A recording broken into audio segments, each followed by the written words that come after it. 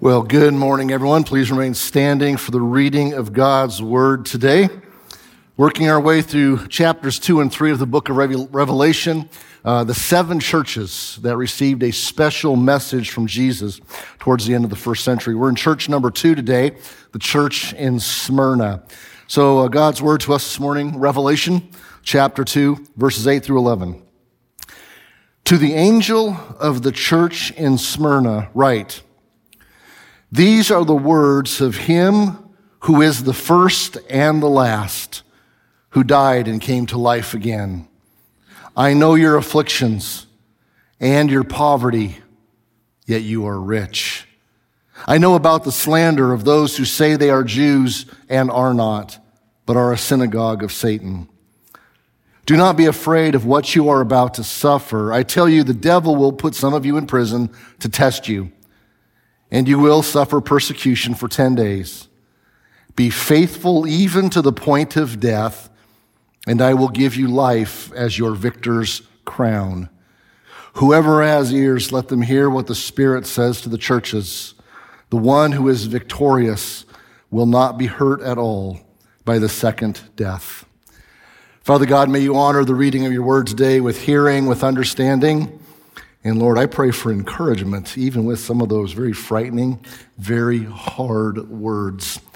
Lord, I pray for your Spirit to be at work among those who are gathered here in this place in these moments. Be at work in our hearts and our minds, Lord, to speak to us. And as you speak, may we listen. May the weaknesses of the flesh, the distractions of life, and the things where our mind normally goes to with objections and trivialities and all those things, Lord, I pray for a few moments of clarity to hear from you and to listen. What it is that each of us as individuals, but also we as a body, what is it we need to hear? Father God, for those watching online today and even at a later date, I pray for your Spirit to do the same work, to break through barriers, to help bring us closer to you. As always, Lord God, I ask for my words not to get in the way of your word, but for you to speak, to work, to bring glory to yourself as Jesus is lifted up. And it's in the name of Jesus, our Savior, our Lord, your Son, O Father God, that we do pray. Amen. You may be seated. And I want to give a real special welcome to those who are joining back with us online today. After a little bit of a technical issue last week, we are back live streaming today. And just so you know, the recorded version from last week will be uploaded to YouTube hopefully very soon, so it'll be available. And then, of course, this live stream will be available as well. And as we're live streaming, I want to say a very special hello to Steve and Betty this morning. Betty is home recovering from a little bit of an incident, and we miss you guys, and we look forward to being back, you being back with us very soon. So have a great day, guys. All right, as we continue through Revelation, Revelation is at best confusing. At worst, it's frightening. How many times did you, in perhaps younger years, or you've looked up stuff online, and Revelation, this book, has been used to scare the heck out of you? Because the end times are coming, it's going to be bad, there's going to be tribulation, and all this horrible, awful stuff is going to be happening, and it is frightening. Revelation is a confusing book. It is a highly symbolic book, which lends itself to a lot of misunderstanding and misinterpretation. But we've got to really, truly try to read and grasp the meaning of this book. It's the only book in the entire Bible that actually includes a blessing upon those who read it or hear it and obey it. It's also the only book of the Bible that actually includes a curse for anyone who takes away from it or messes it up in some way. So it's a very special book. It's the last book of the Bible. But there's a few just real simple, basic interpretive principles or interpretive truths that will help us not be so intimidated and not get so freaked out over what the book of Revelation has to say. First off, we got to remember it was a letter. It was a pastoral letter written to 7 specific congregations in Western Asia Minor towards the latter half of the first century. This is modern day Turkey. And we have a map here, shows where the churches are. Begins in Ephesus. Today we're in Smyrna. And if you look and you go up and around, there was actually a route that went from Ephesus all the way up and then back down.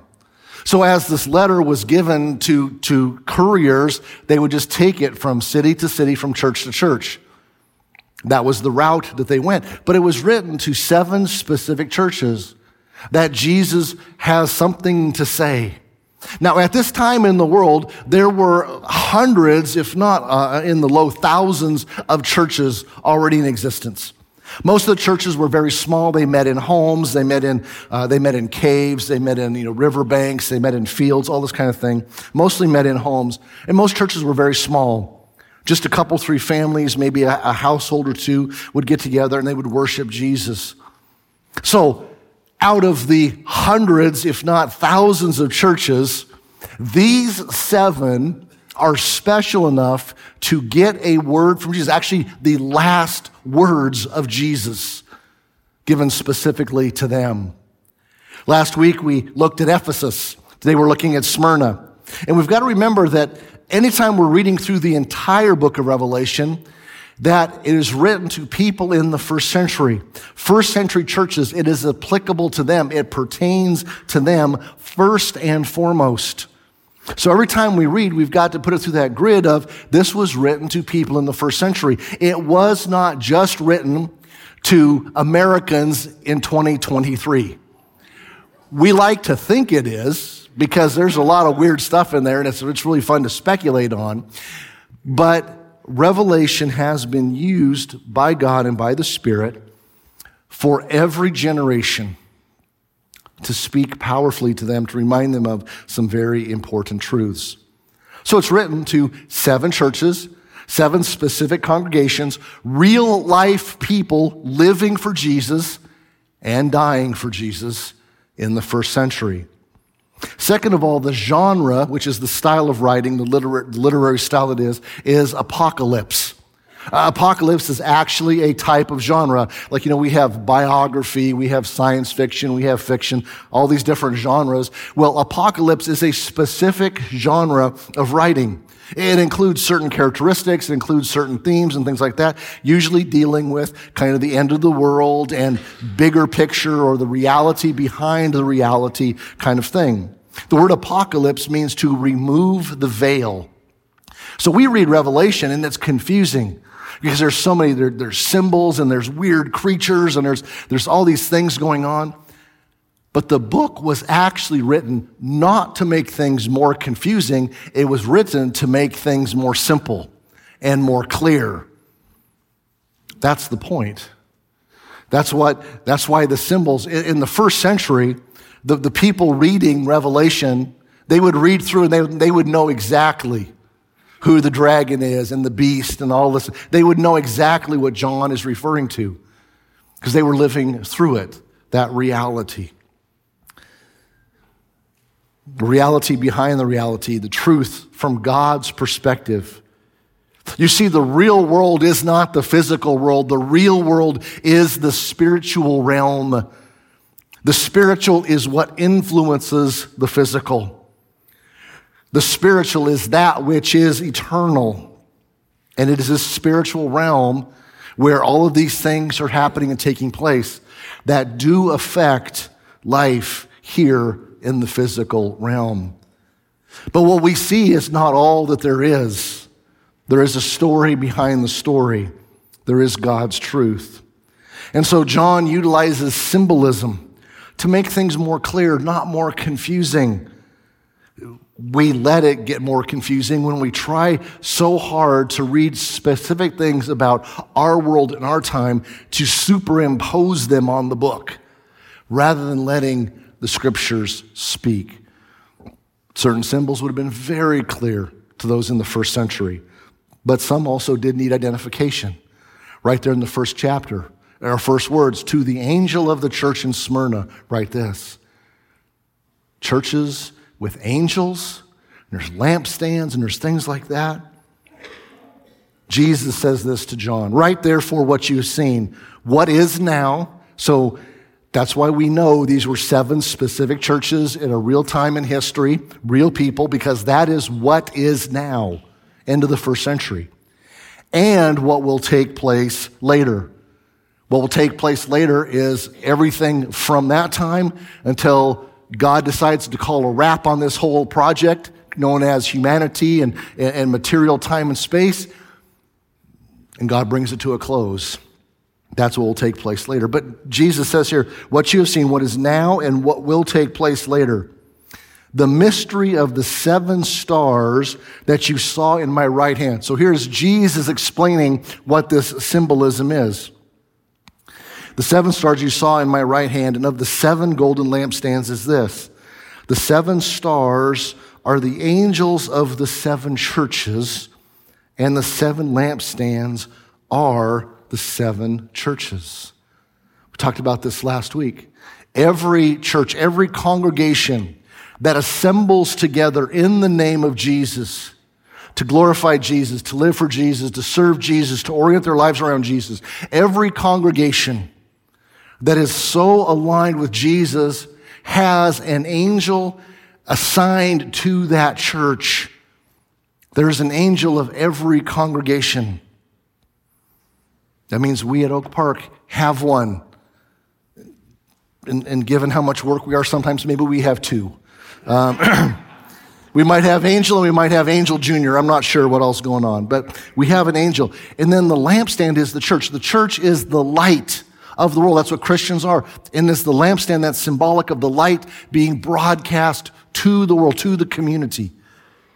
The work of the angel and of overseeing us, perhaps protecting us, is to guard the light that we continue to give to this community through the preaching of the gospel, through the loving, the unlovely, through the helping, the hurting, through the including in community in the name of Jesus, all of those things. So the symbolic language is supposed to help make things more clear.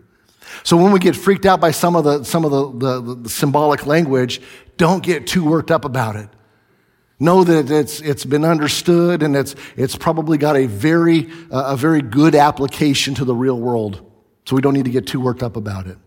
Lastly, we need to know that the book is a revelation of Jesus Christ. It is not a revealing of the roadmap to the end times. The purpose is to gain a greater understanding of who Jesus is and to instill greater devotion to him. We know Jesus through the Gospels when he took on flesh, when God became man and became one of us, to live among us, to live sinlessly, to die vicariously for us in our place, a sinless sacrifice for our sin. We know the Jesus who rose from the dead and in that resurrection body, but what about after that? Well, we know that Jesus is reigning from heaven in full of glory and full of righteousness. Revelation gives us more insight to what Jesus is doing now in sovereign control over the world, bringing every aspect of rebellious humanity under his authority. The ancillary details of events and timelines, other figures, are important only as they point to the sovereignty of Jesus. If you're reading Revelation just to get ahead of what's coming next for Christians, you're missing the point. Revelation points to Jesus. We should be able to read through sections of Revelation and say, I love Jesus more. I desire to know Jesus more. I have greater devotion to Jesus because of seeing who he truly is. That's the point of Revelation. It's not a roadmap to the end of times. It's a reminder of who controls time and is sovereignly at work, even in our world with so much chaos. So those principles will help. But the words of Jesus to the church in Smyrna, these are some tough words. As I said, it was a real church with real people. The city was evidently a crown jewel of the ancient world. Smyrna means the city of myrrh. Myrrh is a valuable perfume. Jews use it as a burial spice. That's part of the preparations that the body of Jesus was given to him at the burial. A very expensive, valuable perfume. It's probably where a lot of the wealth from the city originated. It's about 35 miles north of Ephesus. It was also a port city, so it had a lot of trade. It was a very, very wealthy and prosperous city. It referred to itself as the pride of Asia. And it probably only had a population of maybe 75 to 100,000 at this time compared to the 250,000 of Ephesus. But they considered themselves Ephesus' chief rival because Ephesus was wealthy. Smyrna was more wealthy. There were other things as well. Today, it's the city of Izmir, the second largest city in Turkey. Today, more than 3 million people live there. And I should have done a picture, but I couldn't find a real good one. Actually, in one of the center sections of the city, they have this whole huge park area cut out. That's the old city. The old agora, the old marketplace for Smyrna is there in the midst. And right beside it are these high rises and these office buildings. You know, and they have these old columns and all the old destroyed stuff now from so long ago. It's a pretty cool thing to look at. It's an ancient city. In Ephesus, their religion was built around the worship of the goddess Artemis, the fertility goddess. We looked at all of that last week. Smyrna had that as well because every city in the ancient world did at that point. But Smyrna's claim to fame was that they were the center not of goddess fertility worship, they were the center of emperor worship. And that just strikes us as really weird because we certainly know our political leaders are not divine. They think they are, they act like they are, but we know they're not. But in the ancient world, yes, they did. Smyrna, even before way back 195 BC, a temple was built and dedicated to Deo Roma, Rome personified as a goddess to demonstrate the city's loyalty to the empire. They knew which side their bread was buttered, so they kissed up to Rome. As the Roman armies were beginning to conquer everything, Smyrna says, we're going to go on the good side. We're going to build a temple, and it's going to have the worship of this goddess, this goddess that pictures Rome itself. That's 200 years before Jesus was born. So they were a center of the worship of Rome and eventually the Roman emperor. In AD 26, the city was selected as the site for a temple to Emperor Tiberius, the successor to the first Roman emperor, Augustus, who was the Caesar or the emperor when Jesus was born. Tiberius was the Caesar during Jesus' earthly ministry. Neither Augustus nor Tiberius considered themselves God. They did not consider themselves to be divine. But the Roman Senate actually passed legislation that says our emperor must be esteemed as like a god. And so while they themselves did not seek out worship as such, the Roman Senate made sure that the outlying parts of the empire did consider the emperor to be God. And so this temple was built to Tiberius. And then that cult of imperial worship only grew and grew. Because eventually the emperors did come to see themselves as gods. By the end of the first century, the time that Revelation is written and the time of these churches, the emperor is Domitian. Domitian was a very harsh, autocratic ruler who claimed deity. He required people address him as master and God. Domitian's reign eventually evolved or devolved into one of terror. Political rivals were assassinated.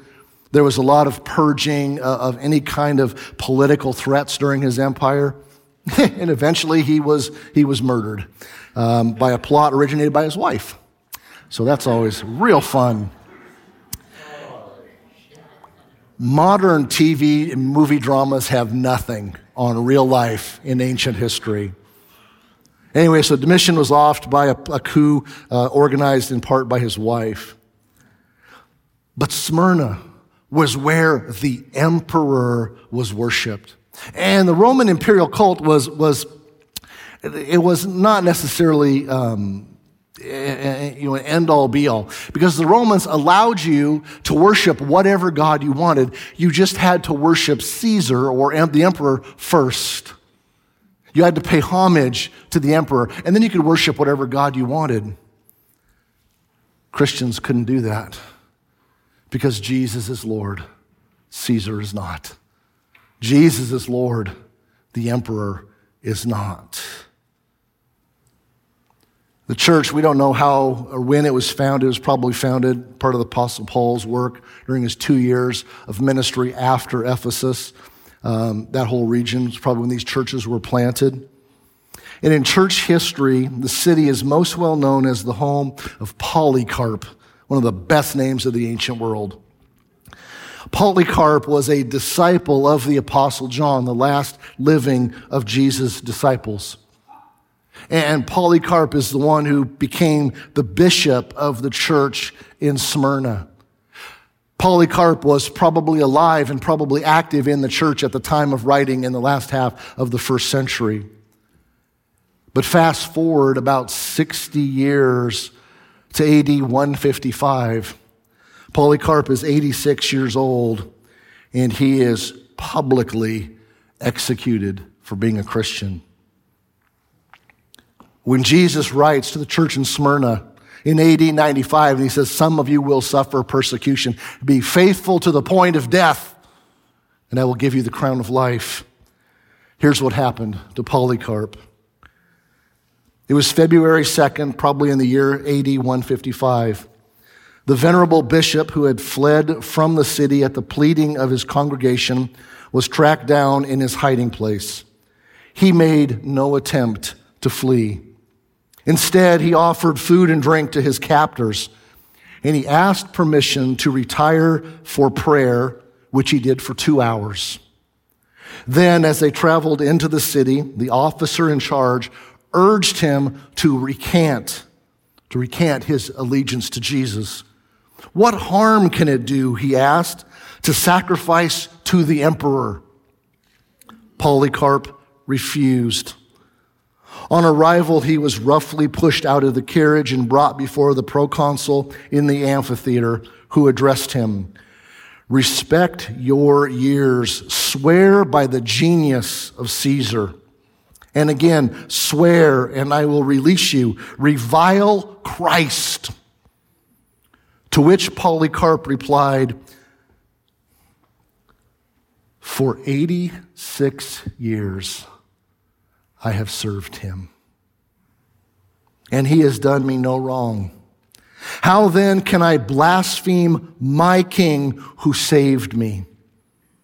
The proconsul persisted, "Swear by the genius of Caesar. I have wild beasts. If you will not change your mind, I will throw you to them." "Call them," Polycarp replied. "Since you make light of the beasts, I will have you destroyed by fire unless you change your attitude." Angry Jews and Gentiles then gathered wood for the pile. Polycarp stood by the stake, asking not to be fastened to it, and prayed, "O Lord, Almighty God, the Father of your beloved Son, Jesus Christ, through whom we have come to know you, I thank you for counting me worthy this day and hour of sharing the cup of Christ among the number of your martyrs." The fire was lit, but as the wind drove the flames away from him and prolonged his suffering, a soldier put an end to his ministry, or to his misery, with a sword. That was Polycarp, the bishop of the church in Smyrna. Jesus had forewarned them, "You will suffer for my name." In the Gospels, even before his death, Jesus says, "The world has hated me, the world will hate you." It's coming. In writing to this church, Jesus has no words of criticism or no words of condemnation. He has nothing but praise. Jesus assures them that he knows what they have already suffered. He knows the wealth they have sacrificed for faithfulness. He knows the unjust slander leveled against them by the antagonistic Jews and so many others. So Jesus then exhorts them, do not be afraid of what you're about to suffer. The devil, the adversary, the slanderer, the accuser, that refers to the control of the evil one who will use minions to prosecute and convict and imprison. Jesus says you will be put in prison for 10 days, and that's most likely symbolic language saying it'll be an intense yet short duration, once again under his control. It says, be faithful to the point of death, because the crown of life awaits. The crown is a symbol of victory, but also of authority. You see, those who love Jesus and belong to Jesus in the life to come will reign with him. There is authority there. And then there's the promise. And the promise applies to even us today, because it's whoever has ears to hear, let them hear what the Spirit says to the churches. Victory is faithfulness until death. Whoever embraces Jesus will not succumb to the second death, which is the death of death. And later in Revelation, we see this scene where death and everything that has been opposed to God and as the remnants of a life and of a world in rebellion against God will be thrown into the lake of fire, done away with forever. All of the old will officially be gone, and there will only be the new that God recreates. And that's the eternal final separation from God. But I want to get to a couple of points for us as we wrap up.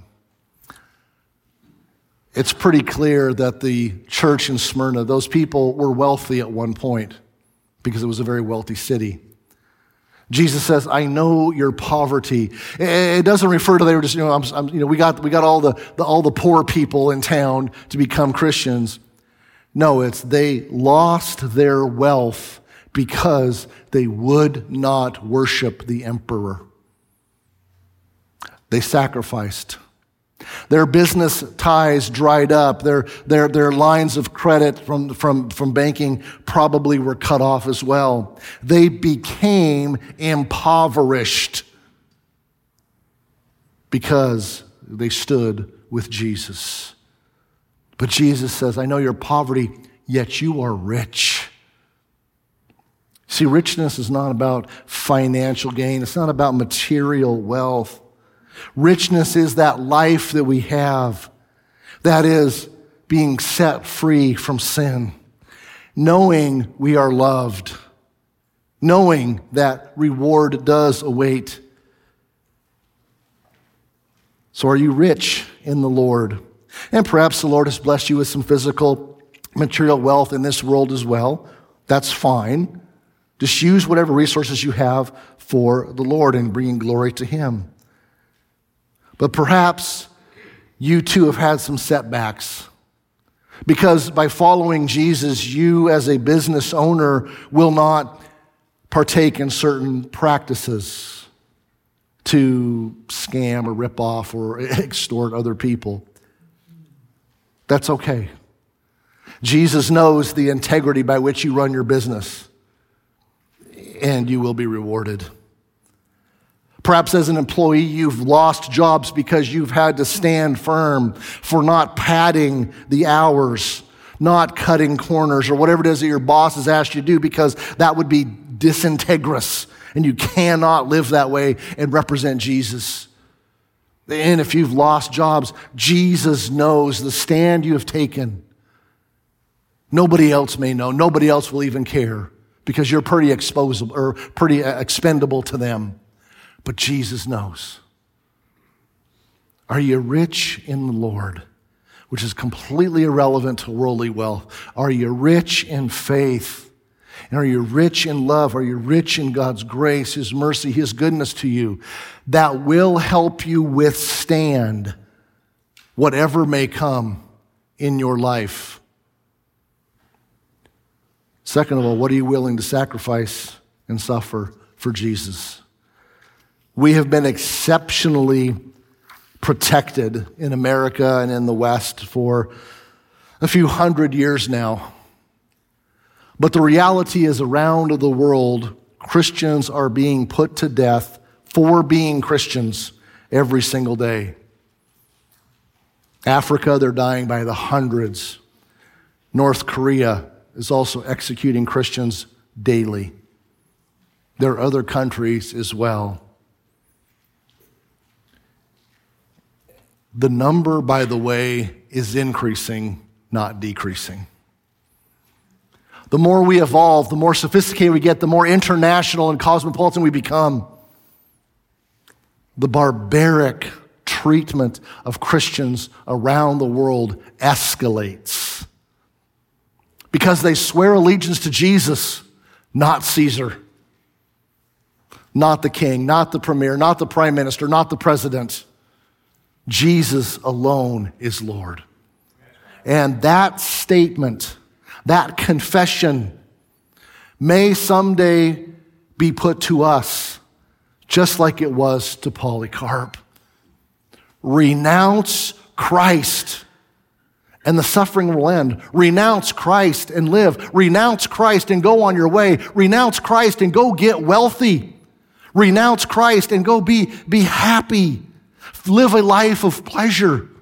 Have all your whims catered to and all your needs taken care of. Renounce Christ. It's like when Jesus was tempted in the wilderness and Satan says, all of the kingdoms of the world are before you. Deny your father and worship me. It's all yours. Jesus told Satan to take a hike. I hope that's what we will do as well, should it ever come to that in our land. The church in Smyrna was a church that stood strong in the face of persecution. They received the praise of Jesus, and that's the only praise that really matters. In a few moments, we're going to have communion together. We celebrate Jesus' sacrifice on the cross, his victory over death and the resurrection. That's what we celebrate in communion. I'd like to have Tay and the guys come back up on the stage. And